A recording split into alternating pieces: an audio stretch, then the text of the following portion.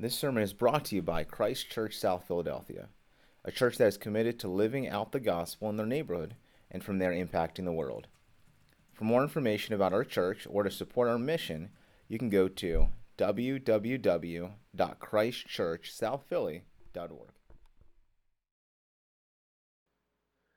That being said, please turn in your Bibles to the book of 1 Peter.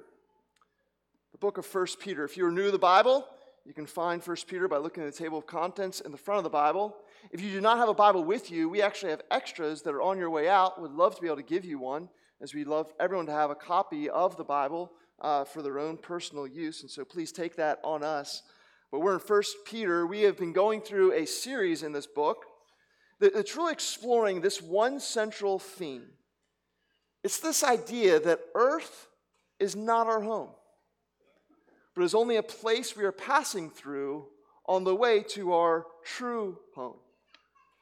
What Peter's kind of telling us through this letter is that to be a Christian is to live on earth as an exile. And that's meant to change everything about how we think about our lives now. Last week we saw how there is tremendous hope that we can have as we live as exiles. Today we're going to see how there is joy that we can have in this life of exile. When the Bible speaks about joy, it's not talking about a temporary feeling of happiness that comes and goes, but rather the state of being content. The experience of being satisfied, of knowing that it is well with your soul. Our passage today is 1 Peter chapter 1, verses 6 through 9, and it's really going to show us how we can experience joy in our lives even as we grieve the hard things that we go through in our lives. This is not joy that takes away our sorrow, nor joy that negates our sorrow, but a joy that can occur simultaneously, even in the midst of sorrow. I want to prepare us to read this scripture by telling you a true story. A true story about a man named Horatio Spafford. In 1871, Horatio Spafford lost his entire business and life savings to the Great Chicago Fire. He was completely ruined and destitute. This was not the worst thing he had experienced in his life, because only a few short months before, he had lost his 2-year-old son, who had untimely passed away from this earth. Sorrow compounded by sorrow. Seeking to make a new start, he booked a trip for him, his wife, and 4 daughters to go to Europe. Last minute, some business dealings came up that required him to stay behind for an additional week, but he still sent his wife and daughters on ahead. When crossing the Atlantic, their ship had a collision with another ship and sank to the bottom of the sea. Horatio received a telegram from his wife in London that had said only 2 words: saved alone. She had been saved alone, as their 4 daughters had drowned. Sorrow compounded by sorrow, compounded by sorrow. A week later, Horatio got on a boat to go be with his wife, heartbroken, devastated, grieving. But as he passed over the Atlantic, following the same route that had taken the lives of his children, he penned these words that now make up a very famous hymn. When peace like a river attendeth my way, or when sorrows like sea billows roll, whatever my lot, thou hast taught me to say, it is well with my soul. My question is, how could he write those words? How could he be well with his soul in the midst of such profound grief? How can we be well with our souls in the midst of the sorrows that we can carry so heavily on our hearts? This passage today wants to help us answer that question. I'm going to tell this morning's sermons exiles, joy in sorrow. Let's turn our attention to God's word, starting in verse 6 of chapter 1 of this letter written by Peter through the Holy Spirit for us. In this you rejoice, though now, for a little while, if necessary, you have been grieved by various trials, so that the tested genuineness of your faith, more precious than gold that perishes though it is tested by fire, may be found to result in praise and glory and honor at the revelation of Jesus Christ.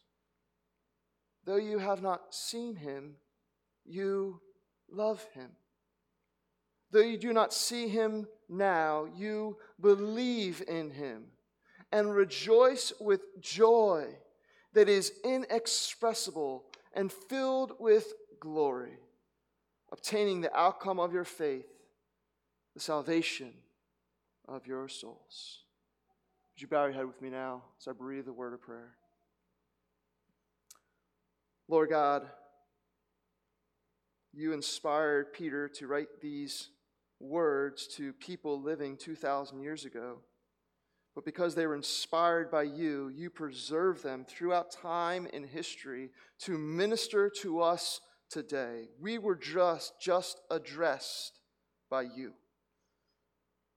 We just heard the voice of the living God as we read these words from this holy book. And so, Lord, now I pray that you would help us to understand what you're saying. I pray that your Holy Spirit, which inspired these words, would open the eyes of our hearts that we might see you. Lord, I pray for people today who need to be comforted, that they'd be comforted today by you. Lord, I pray for those of us who need to be prepared for the suffering we will endure, that today we be prepared by you. Lord, for those who do not know you, I pray today be the day that they are saved by faith in you. Lord, would you do this for the glory of your name, we pray. In Jesus' name, amen. Amen. You'll notice that these verses that I read are bracketed by joy. Starts about saying, in this you rejoice, verse 6, and then in verse 8 it says, you rejoice with joy that is inexpressible. There is joy in this passage, and yet there's also grief. Verse 6 says, you have been grieved by various trials. What's important to understand about this is that both of these words in the original Greek in which they were written take place in the present tense, meaning they're both things that were presently being experienced by these people at the same time. These people were deeply grieving, not suppressing their emotions, not pretending that everything is okay. No, they are lamenting the suffering that they were experiencing. Yet at the same time, they were rejoicing. They were experiencing a wholeness and wellness of their souls. Much like Horatio Spafford, they had joy in the midst of sorrow. How is that possible? Well, I think this passage says three things to us about how that is possible. And it really gives us these three things by giving us three concepts that can each be represented by a word. So let me give you each of these words so that you know kind of where we're going. It can be well with our souls as we consider our prosperity, as we consider our perspective, as we consider a preciousness. So we're going to look at this morning, a prosperity, perspective, and preciousness. We're going to look at each of these in their turn. And I just want to say this as we go through this sermon. It's always a challenge for a pastor to know how much of yourself to put into a sermon, as you don't want to draw attention to yourself, but you also want to be helpfully illustrative. And so this sermon, I'm going to share my heart a little bit, if that's okay. Because I don't know how to talk about pain without being personal. And so I hope you will indulge me, and I hope that serves you. We're going to look at the first part here, prosperity. Peter starts by saying, in this you rejoice. What is the this that he is talking about? Well, it's everything that he had gone over in the previous verses. It's everything we talked about last week. It is the reality that we are born into this world as part of Adam's bloodline of rebellion. He was our first parent who chose to reject the ways of God, and as his children, we all are born with that same tendency. We're born as part of the bloodline of Adam, living in rebellion to God, under the tyranny of God's enemy, Satan.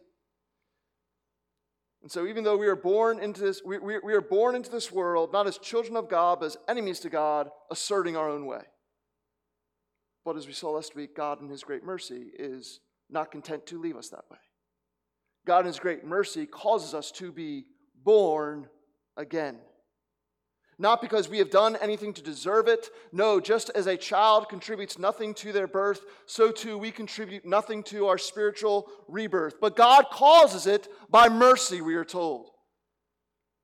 We become his children, and therefore, as we become God's children, we become heirs to his inheritance. We will dwell with God forever in imperishable, undefiled, and unfading glory as we experience the fullness of the salvation that Jesus has accomplished. Because Jesus died on the cross in our place, we have been saved from the penalty of sin. Our pardon has been granted because his blood was paid. Because Jesus died on the cross in our place, we are being saved from the power of sin. His cross breaks the power of sin in our lives, and now we can say yes to following his righteous ways. And because Jesus died on the cross in our place, we will be saved from the presence of sin when we come to dwell with God forever.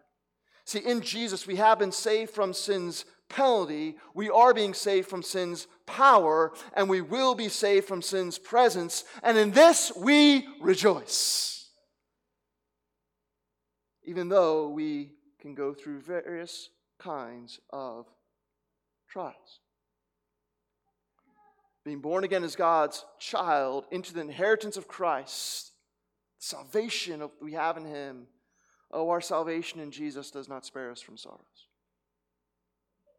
But it does give us a joy that no sorrow can take away.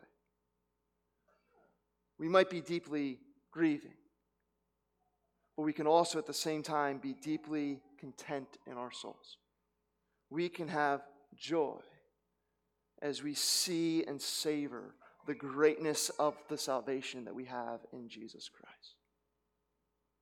And so in that sense, I believe in the prosperity gospel.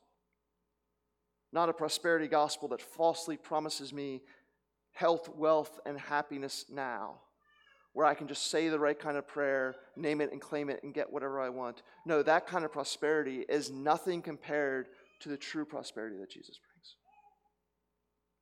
We might not always have the best life now, but in Jesus, there are riches that we can experience that nothing on this life can touch, and that give us the promise of a better life to come. And so we are to live with understanding the prosperity of what we have in Jesus, even as we experience so much loss in this life. It makes me think about brothers Zoltz and Gaza Palazzi, who were homeless in 2009, living in a cave in Budapest and scavenging for junk for a living. But that year, an attorney found them and told them that they had received an inheritance from a grandmother in Germany that they had never met. And the once penniless brothers received 4 billion pounds, or what would today be the equivalent of about $5 billion. When they received that news, they were dressed in rags and struggling to survive. In Hungary, they were beggars. And the message of the attorneys was not, here's how to make your cave nicer in Hungary. No, their prosperity was not to be judged based upon what they had in Hungary, but the inheritance they'd received had come from Germany.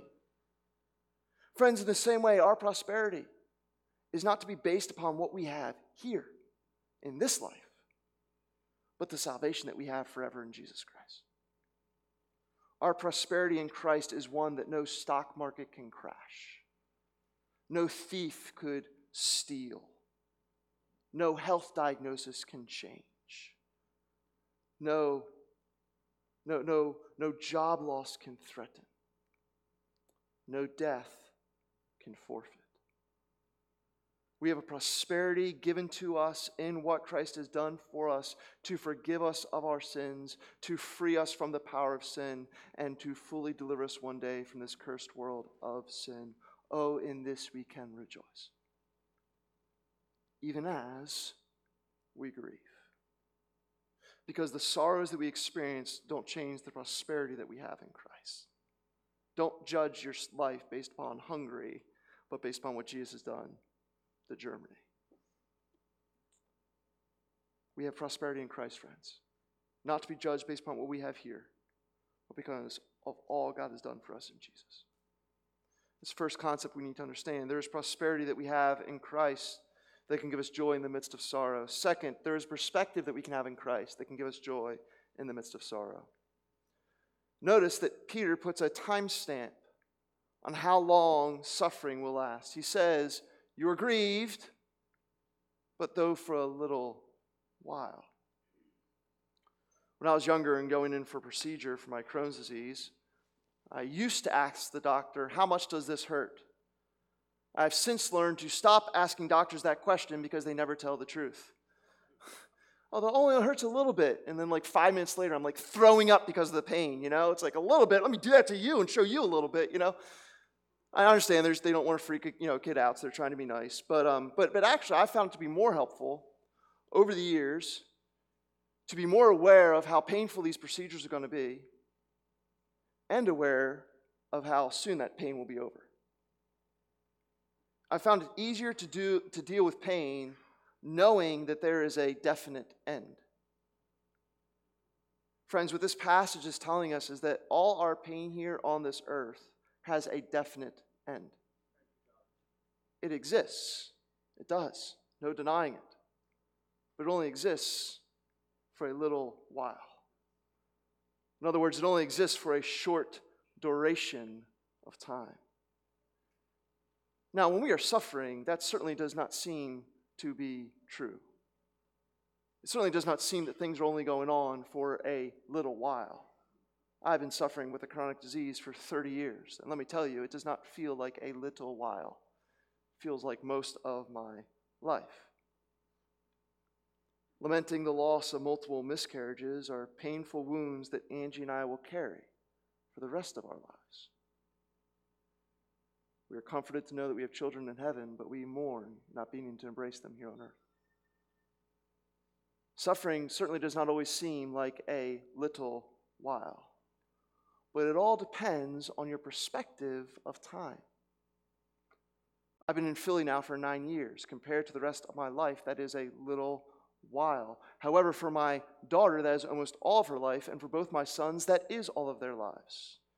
Since I've been alive longer, since I've experienced more time passing, my perspective on my time here in Philly is different than theirs. See, a little while all depends on your perspective of time. When Peter says that their suffering is for a little while, he is not saying that their suffering is short compared to the life they're living. He is saying it is short compared to the life they're going to live. The Apostle Paul says something very similar when he writes to another suffering church in the city of Corinth.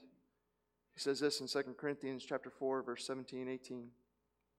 For this light, momentary affliction is preparing for us an eternal weight of glory beyond all comparison, as we look not to things that are seen, but to things that are unseen. For things that are seen are transient, but things that are unseen are eternal. You see what he's saying is compared to our eternal life, where we'll live in the inheritance of our salvation in Christ forever. From that perspective, our suffering on this earth is only to be considered as momentary. Compared to eternity, it is just a little while. Now, this does not take away from our experience of grief.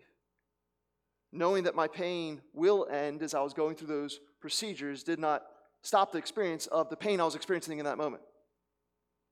Having an eternal perspective on our suffering is not supposed to make us stoic people who don't grieve. No, I think actually having an eternal perspective gives an even greater validity to our grief. Because think about it this way, if this world is all there is, then why are we lamenting the way things are? It just is what it is. Get over it.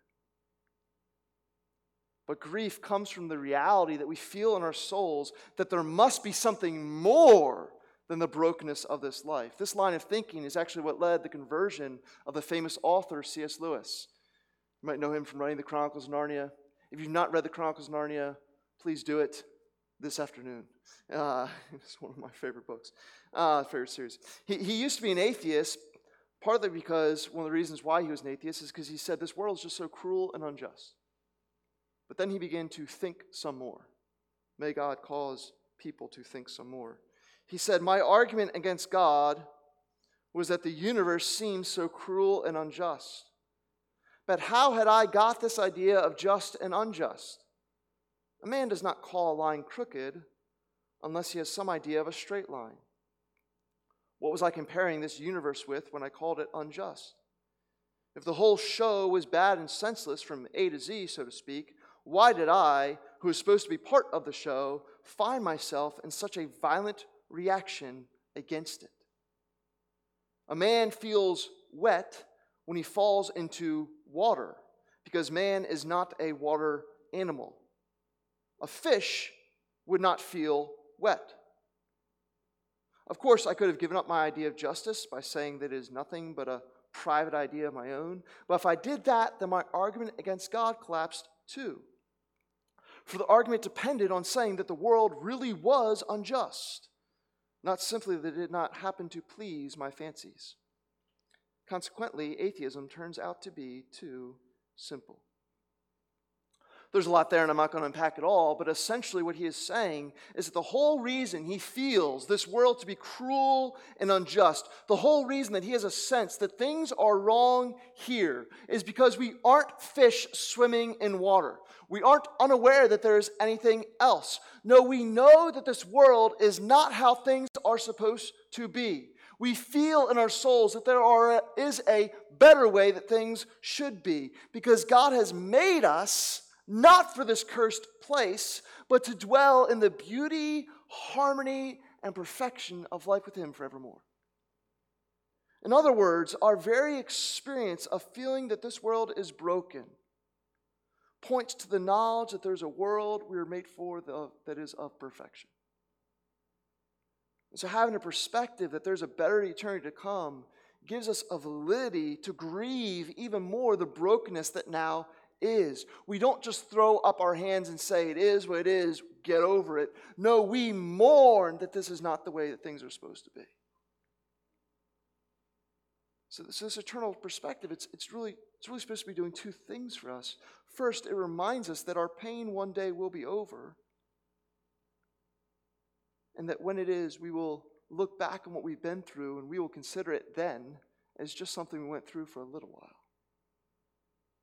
And then also, it reminds us that we were made for the eternal glory of heaven, which gives us every reason to feel sadness and sorrow now as we lament and grieve the things that happen on earth. So having this perspective, friends, it gives us reasons to have joy, even in the midst of sorrow. Third, we need to talk about this concept of preciousness. Verse 7 is one that I think is very easy to get wrong. It talks about us suffering things and being tested for our faith. I know that I, for many years, got this wrong, and so we need to be careful as we go through this. Verse 7 says that our trials, the hard things that we go through, they test us. Now, I used to think that meant God would put us through hard things to test us and see how much faith we really have in Him. I thought suffering was like some kind of divine boot camp. God puts us through really hard things. He pushes us to the limit to see if we've got what it takes. But that fails to understand the character of God and who He is. God is all-knowing. He doesn't need to put us through any kind of test to know who we are. He knows us even better than we know ourselves. He doesn't need to give us an exam to figure out what is inside of us. And so Peter's not talking about some kind of test that God puts us through or some kind of exercise that we need to pass. No, notice he says that we're being tested like gold is tested in fire. When gold is heated, it will melt into liquid, but it will not burn up. You can't burn gold. And so in ancient times, when gold was dug up from the earth and had all kinds of other minerals mixed in with it, the gold will be put in a hot fire. It's actually the same process that happens today to purify the gold. Gold goes into the fire, and all the lesser materials, all the things that take away from the gold's value, they're all burned up. That is how gold is tested by fire. And the more intense the heat of the flame, and the longer the gold spends in that fire, the more purified, the more precious that gold becomes. Now, we still need to think very carefully about how this analogy is working, because I think we can still get it wrong. I think the idea can be that we have a bunch of messed up stuff in our lives, and so God takes us through suffering in order to burn those things away and make us better people. We look at the phrase, if necessary, and we think that suffering is necessary because God sees something bad in us and says, well, necessary for me to burn that away. But I remember the various times that Angie and I were grieving, the poignant moments of losing our children that were in her womb, and just thinking, God, you're putting us through this fire because there's something deficient in us? Like, I'd rather be how we were and able to embrace our kids than to receive whatever you're trying to burn up in me. It's not worth it in the cost-benefit analysis. But then I read this passage again a bit more closely and carefully. We have to keep the context of 1 Peter in view here. These people are suffering. Why? For their faith. They're being persecuted for being Christians. And so their suffering they were going through was only necessary because they were standing up for Christ. Their suffering did not come because God was doing something to them, but because of what people were doing to them. And so the if necessary here is not a reference to God, but a reference to the reality of living in this broken world that is often hostile to God and therefore can often be hostile to people who follow God.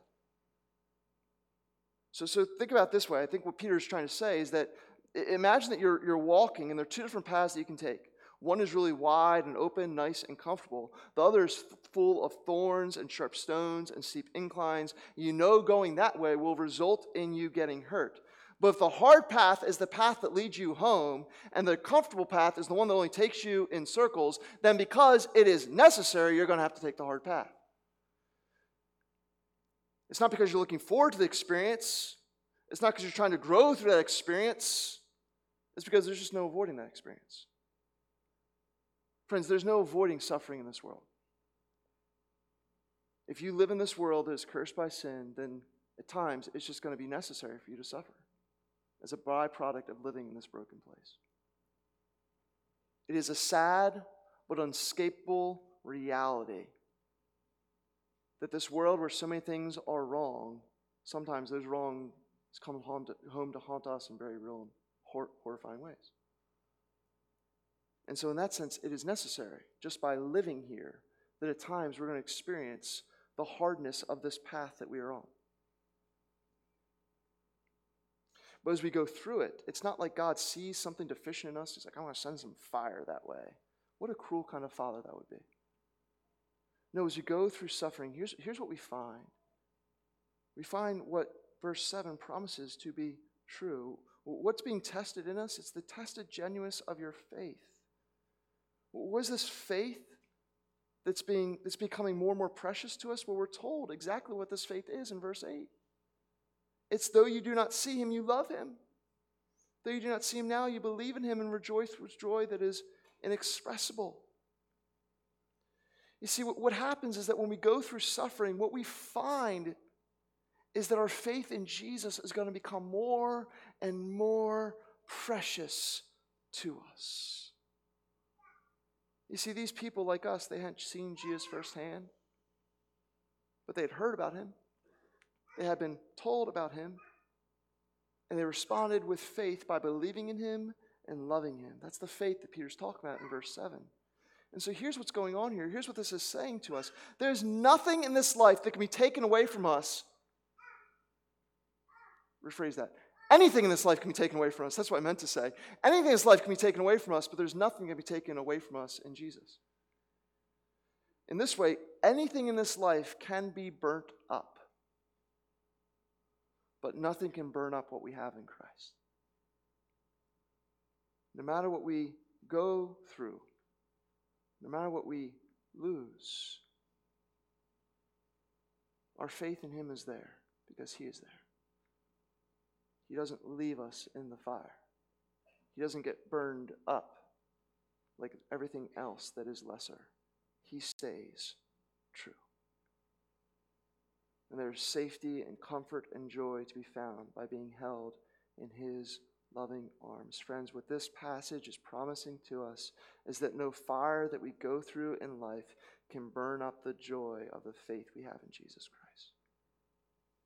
And in fact, going through the fire will only show us more and more how precious it is to have faith in Jesus. In The Lord of the Rings, which is one of my favorite books besides the Bible, after you get a reading Chronicles, Narnia, read Lord of the Rings.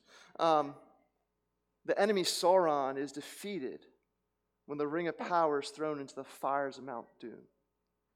Sauron had put all of his power, he put all of himself into that ring. It contained everything of him. And so when that ring was burned up, he was destroyed. Friends, if we put all of ourselves and all of who we are and all of our hopes and dreams and desires in anything in this world, then our joy is always in danger of being destroyed because nothing in this world lasts. All I have to do is look in the mirror and realize that that's happening. Right? My gray's coming in, back creaks a little bit when I bend over. I'm not going to last. We're all wasting away. Everything in this world dies at some point. I think every suffering in this world can be linked back to the death of some kind, the loss of some kind. And so we have several options open to us as we go through that painful reality. We can give in to despair, not just grieve, but become depressed and lifeless, hopeless. All of our life can be seen to be lost. Or we can seek to insulate ourselves from suffering and become detached, not give our hearts to anything. I'm not going to risk losing anything because I'm not going to give myself to anything. But in that coldness, our capacity to love becomes atrophied and our hearts become hard like a rock. But what this passage is telling us is that for the Christian, there's another way. We can deeply love other people. We can give our hearts fully. And we can profoundly grieve as we suffer loss. We can lament that this world is not how things are supposed to be.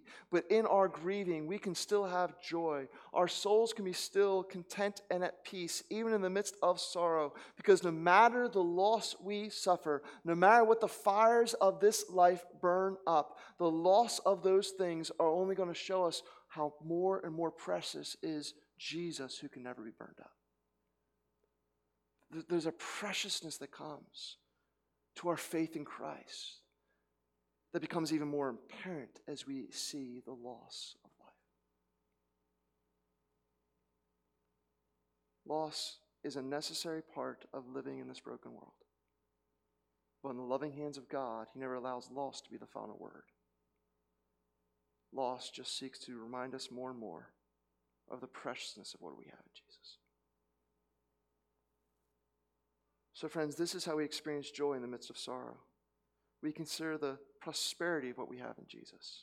We view life through the eternal perspective given to us by Jesus, and we embrace even more the preciousness of our faith in Jesus. Oh, we grieve, but we grieve with joy. As we come to a close, I just want to give really 3 quick ways we can access these things practically in our lives. I think this stuff is too important to just leave as concepts. We need to know how we can access these concepts and apply them, especially when life becomes really, really painful. And so I think our text suggests three applications to us, and give them to you quickly. Application one, how do we gain access to these concepts? We listen to God's word. We listen to God's word. Verse 8 tells us that these people didn't see Jesus, so how did they come to know him? The same way we do, by listening to his word.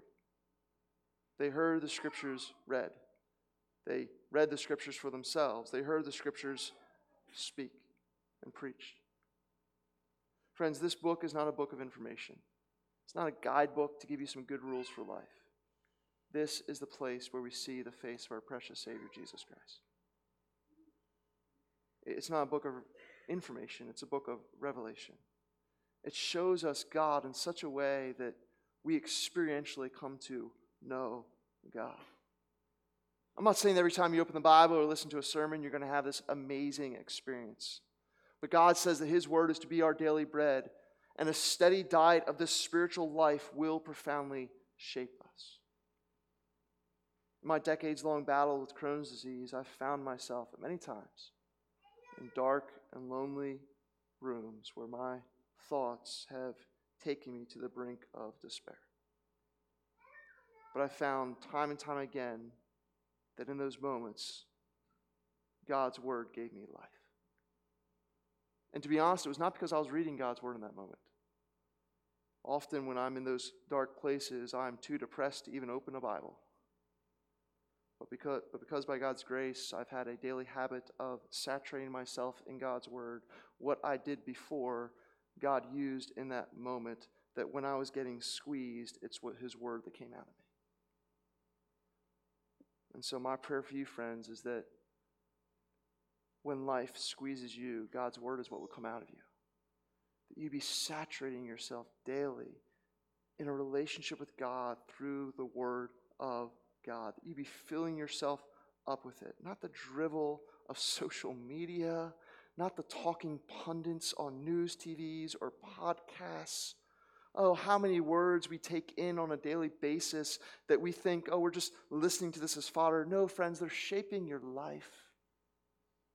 In this world where words have never been more accessible, how much more we need God's word in our hearts. We need to be shaped by this word. It is this word that leads us to the hope that we have in Christ, the joy that we have in him. We need to listen to God's word. Application number 2, we need to praise God. This passage actually does not start in verse 6, but in verse 3. Verse 3 through 12 actually is one long run-on sentence in the original Greek. And how does verse 3 start? It starts by saying, "Blessed be God." As we saw last week, another way to translate that is, "Praise be to God." We saw last week how that generally means that God wants us to delight ourselves in the joy of knowing him. But there's a practical reality that singing about God is something that God uses to help us do that. The psalmist writes in Psalm 94, verse 19, "When the cares of my heart are many, your consolations cheer my soul." Notice, cares are many, but thinking about God's consolations, in other words, the comforts of who God is, cheers his soul. But the psalmist is not just writing that. No, he is singing that. The Psalms are all songs. He is singing about the comfort of God. If you know anything about the Psalms, most of them were written, not all, but most of them were written by a man named David. And when David was a boy, he was summoned into the presence of King Saul, who was suffering from depression. And David was a very gifted musician, and what would he do? He would play music, and King Saul's soul would be comforted by the music that he heard. God has just created us to respond to music in extraordinary ways. I would not consider myself a musician, although I do casually play guitar, emphasis on casually. But I don't actually listen to music that much for the fun of it. I know it might really weird some people out, but I'd rather be in a quiet car because my life is full of noise, and so peace and quiet is always a welcome escape. I don't necessarily think just live in the musical world, but I can tell you that in my darkest moments, it has often been songs that I can sing about the truth of who God is that the Lord has used to lift my darkness. I kind of view it like this. God's word is like logs set up for a fire. They're there, they're in place. They will provide the content of the heat. But singing takes those logs and makes them catch on flame.